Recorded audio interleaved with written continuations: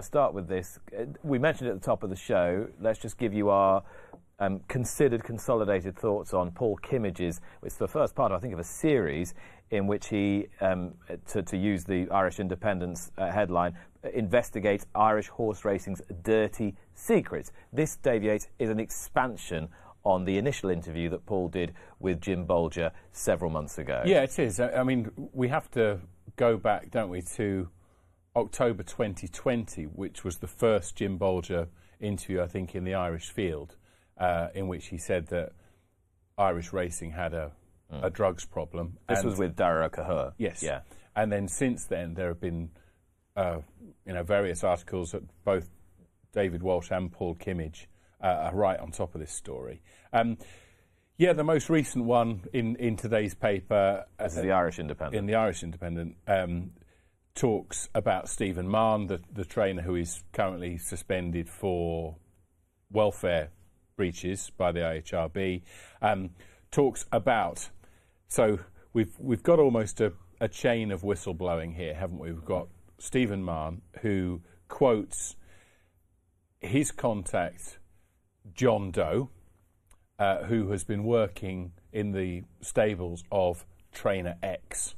So we don't know the identity of John Doe, obviously. We don't know the identity of Trainer X. Stephen Mahon is the conduit, it seems, between the thoughts originally of Jim Bolger, that's where he was getting his information from, and his man inside the stable, John Doe, who had formerly been somebody who I think had held a licence and couldn't get on. Yeah, that's right. And John Doe tells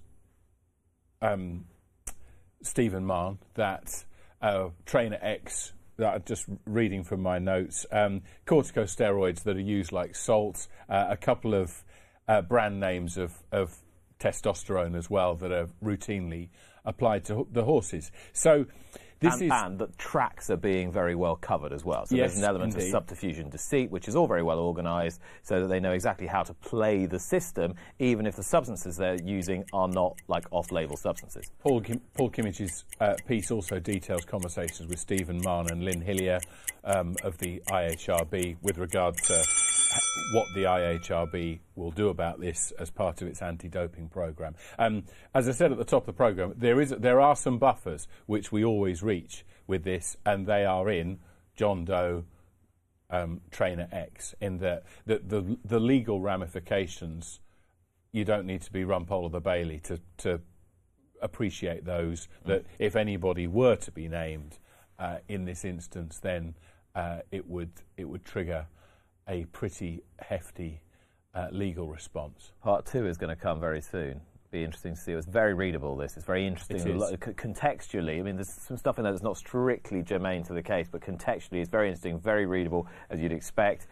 It's that gentle kind of thrum all the time, isn't it, of is it clean? Is the sport clean? Even if a person is not being named, it's just that all the time. And I don't mean this I mean this as an observation rather than a criticism, but the contextual stuff that surrounds the nitty-gritty is there to...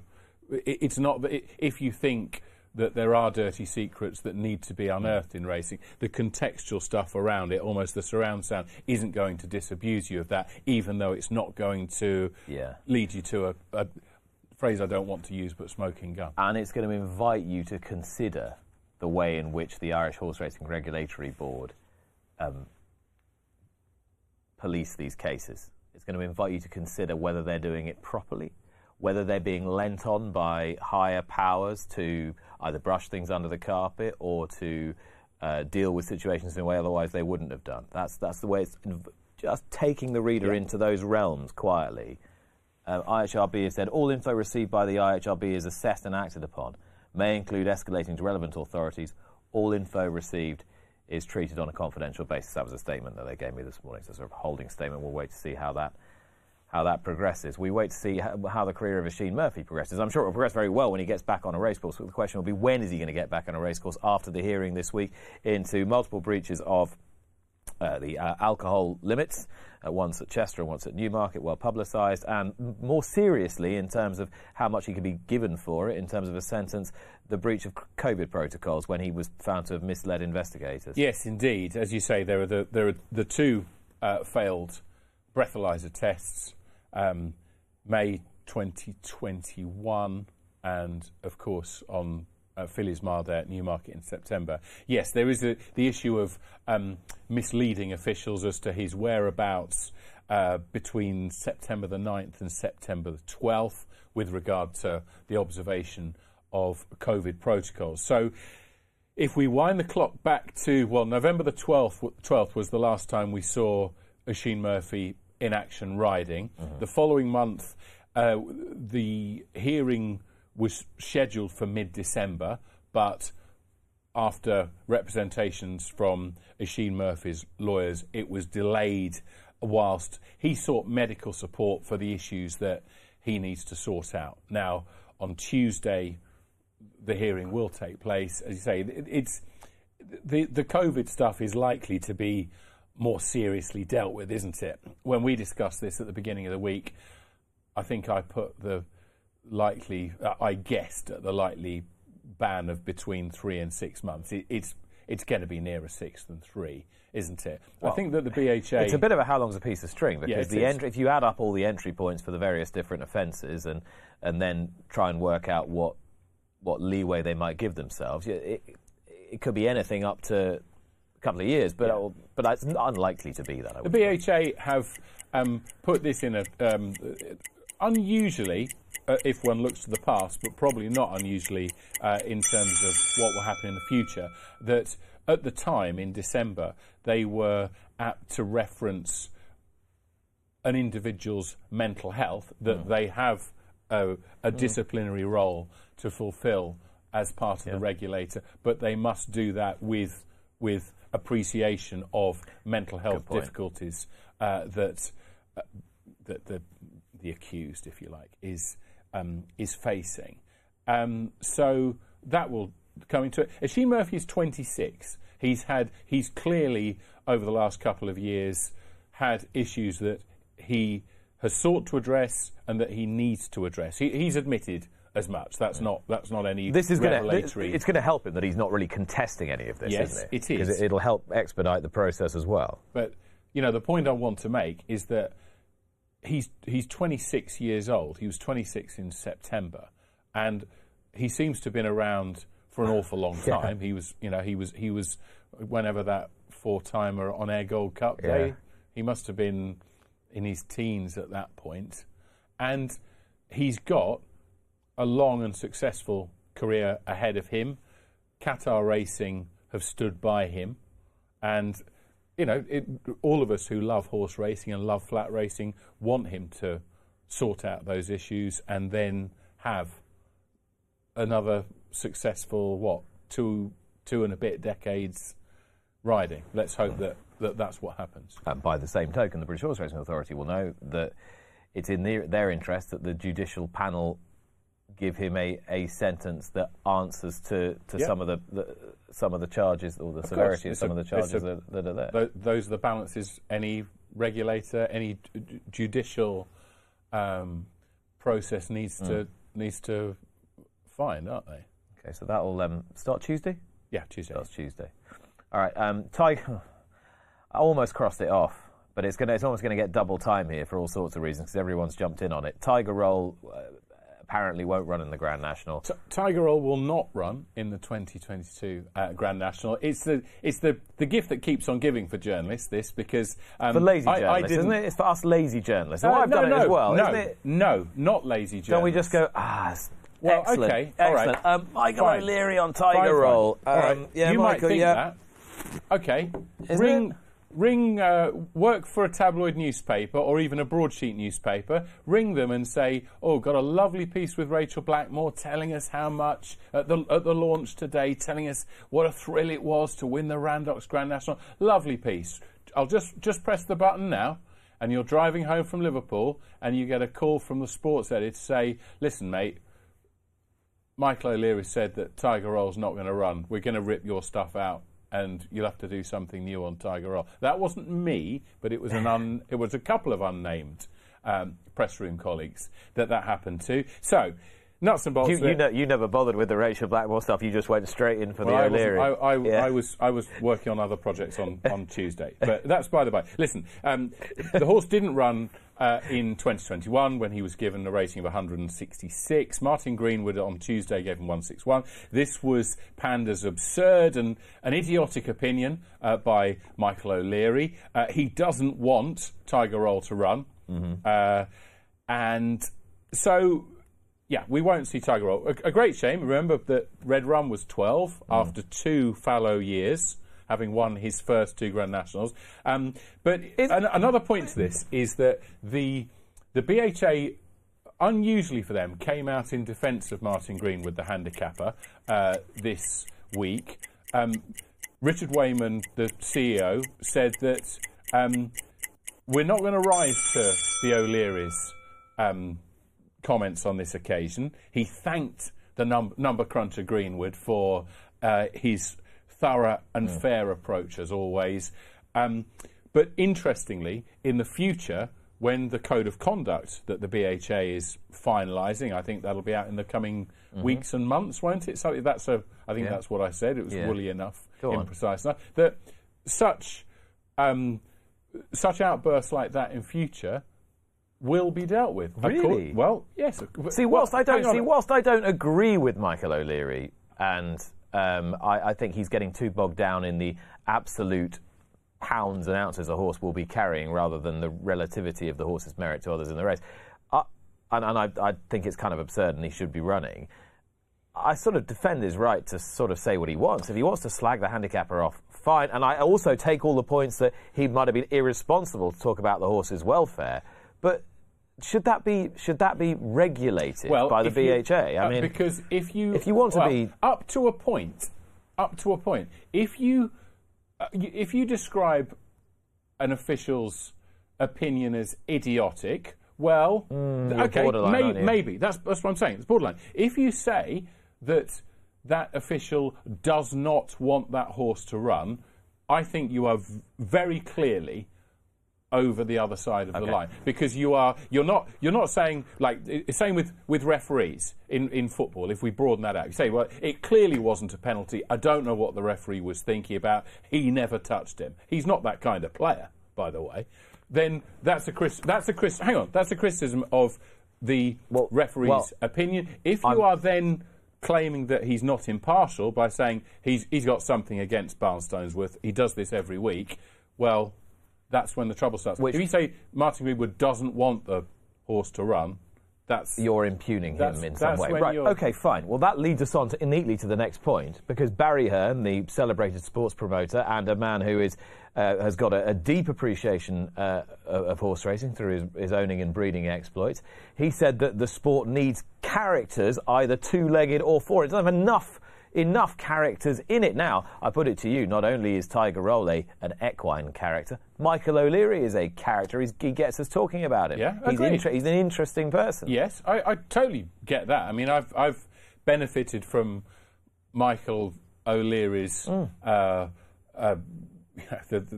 his, as has every member of the media. Of course, you go to I don't have Michael O'Leary's mobile phone, but I can go up to him at a racecourse and say, can I have a chat about this? And he'll sort of say, what do you want to talk to me for? As if like, well, you know very well. And then he'll proceed to talk for about 10 or 11 minutes. And you ring the office and say, I've got He's some not good Mrs. stuff, Doyle got from Father Ted. Stuff with Michael O'Leary. Now, with regard to the characters, I think that it's a lament. It's a common lament that there aren't the characters in the game these days. It's a sport that I love and follow, snooker. It's one that's always made that, and it's not true. There are some great characters in snooker, as there are in horse racing. I'm always envious of the American racing media when they can do of which you are a central figure.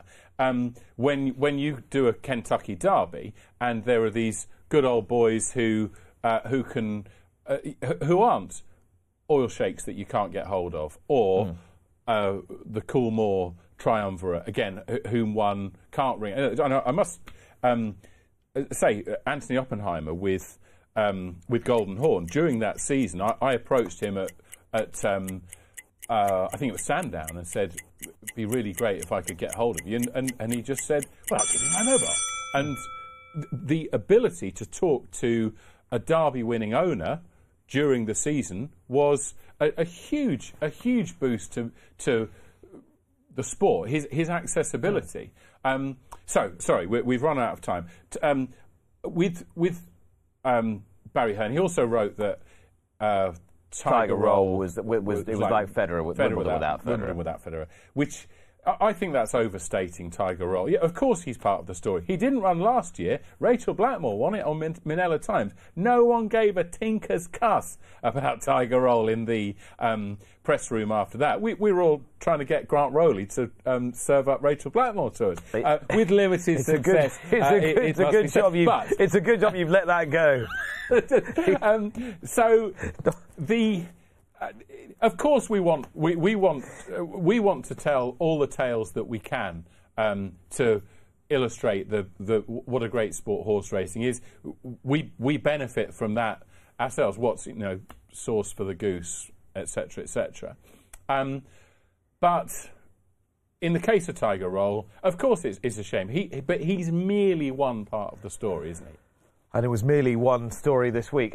We spent quite a lot of time talking about Sir Mark Todd. The first airing of this video was the night leading into the show last week. So we did speak about it at the beginning of last week's programme at some length. The news this week is that Sir Mark has had his licence suspended whilst the BHA carry out further investigations. Yes, this was on Wednesday, I think, and I must say I've gone through the sort of arc of feeling of reaction. It's on Monday. We spoke about it, and I said I felt shocked. And obviously, Sir Mark Todd had apologised. There's been a very broad spectrum of opinion expressed on social media, usually on the extremes, as is often the case with that medium. My take on it was changed materially by actually speaking to Sir Mark Todd.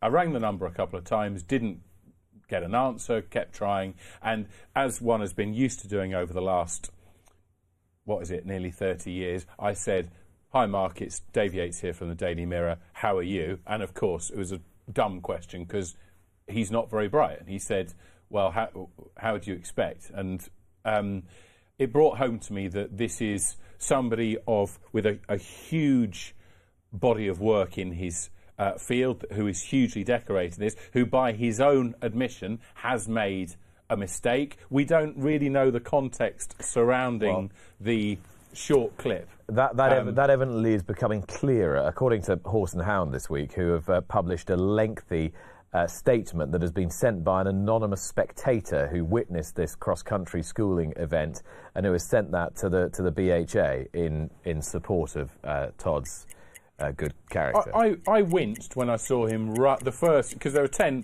hits, and the first one he runs with a branch at the horse's back. So that made me wince. And as you know, I'm a staunch supporter of the Procus, which is a completely different issue. So we're not going to talk about that or confuse the two right now. But he's admitted his mistakes. He expects censure from the BHA. He's already had part of that by the suspension, temporary suspension of his licence. Were they right to suspend the licence pending? I don't know, really. I think that's a moot point, to be honest. But I think that as I say, my situation this week, I'm not here to defend Sir Mark Todd, but I am here to express the opinion that that this is something that needs a bit of context, and it needs. There are nuances to it rather than the sort of Twitter, right, that's it, he's out. It's people must either be sacked. So an activity on Twitter must either be compulsory or banned, mustn't it? And there's very little in between. And I'm just merely saying that I think that in this instance, the middle ground, or somewhere within it, is probably the best place to be. You're going to get the first Rachel Blackmore interview this year, I'm told. Okay, the gambling review. We are edging, we believe, closer to the white paper. We think we've spoken to a number of members of Parliament over the last few weeks. We've tried to draw as many strands together as possible. This week, there's been much more strength of feeling towards the bookmakers and their own responsibilities to customers. Dave, what do you want to touch on? Yeah, there have been a couple of things this week. The Michael Duggar did an interview with Bill Barber in the Racing Post. A call to arms? Yeah, it was a call to arms. And I think that you had Andrew Bridgen on last week's Luck on Sunday. Now, obviously, there was an exchange in Parliament where gambling minister, if you like, Chris Phil. Well, he is for these purposes. Yes, yeah. Exactly. Said that he gave an assurance that the gambling review would not undermine the financial condition of horse racing. And I think a few people breathed a sigh of relief when they heard that. And I think Michael Duggar's call to arms this week was to say, right, that this job isn't done yet, that racing needs to get off its backside. Didn't go down that well, I don't think, in BHA Towers, that. Yes, amongst certain board members of the BHA. Yeah, I think that's fair to say. The other thing that was, I think, was at the start of this week, was it that ARC said that their tracks would no longer. No, that was the previous week. It was the previous week. We've done that. Okay. Excuse me. Would no longer take casino-based advertising from bookmakers. Yeah. And so we've hoped for.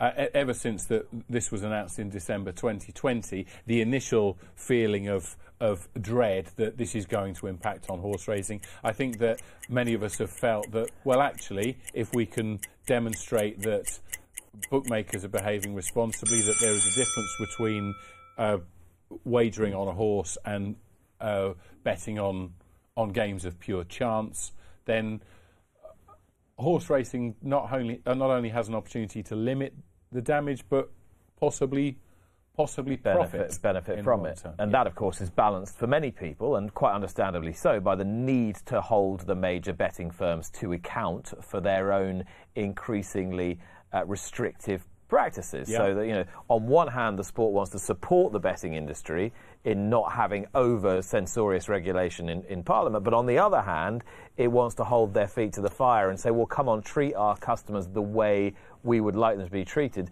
so that they continue to bet with you. It's a very delicate balance for the sport to strike, which I think is why Joe Saumarez-Smith from the Gambling Strategy Group and the BHA are just being a little tentative in what they say publicly. Yeah. I mean, the way that bookmakers' behaviour has obviously come under the spotlight here, isn't it? With regard to it's in the problem is in terms of share prices, bookmaking companies don't necessarily take a long-term view, do they? They take a shorter to medium-term view, I would say, in terms of... Particularly as the companies themselves have become bigger and bigger and bigger. So these massive, great behemoths, international, firms. That level of personal customer relationship is naturally going to dissipate. Yeah. Last one. Number 7. Come on. Australian Raiders at Royal Ascot. I sense you're flagging. No, I've let you go over the 2 minutes every time. No. Just the clock has started. I felt with that a reason natural. I've had the Prokush on you today. Right, so I'm going to set this up. Right. The Lightning Stakes at Flemington. Yeah. Yes, yesterday. Won by the Coolmore-owned Home Affairs, beating Nature Strip. His Chris Waller trained and a more high-profile stable companion. James McDonald, through his association with Waller and with Coolmore, had chosen to ride Home Affairs over the unlucky Nature Strip, who was ridden by Jamie Carr. The pair of them could come to Royal Ascot. They're coming out of a race which has supplied any number of Royal Ascot winners. How badly would Royal Ascot now like to entertain Australians again? Yeah, very badly, I would say, as a result of COVID. Well, we did have Wesley Ward as an international challenger, didn't we? Campanelli, of course, was promoted in the 6 furlong race. The Platinum. No, the Commonwealth Cup. Yes, and we've not had Australian runners, as you say. This was an interesting race. If anyone would like to watch it, Nature Strip, who's a 6-5 favourite, gets squeezed out at the start. Home Affairs takes advantage of that and then in the end clings on by a short head. in that 5 furlong race. And yeah, we will. I'm sure that Nick Smith will be doing his utmost to. That's an area that during the first internationalisation, I suppose, of Royal Ascot, it was particularly the sprinters from Australia that they targeted. Well, Choisir was the poster boy, Absolutely. wasn't he? And then that begat take over Target and Miss Andretti and Scenic Blast and all the others. Yeah, Black Caviar, of course. Black Caviar. And so, yeah, of course, it's a great boost to the meeting, isn't it? I often wonder whether in terms of punting, one likes just to deal with horses that one knows from one's own continent, but I think that's now an old-fashioned view. And I'd be these two will be a real addition to Royal Ascot 2022. Let's hope we see them in June. Thank you very much. Those were this week's Talking Points.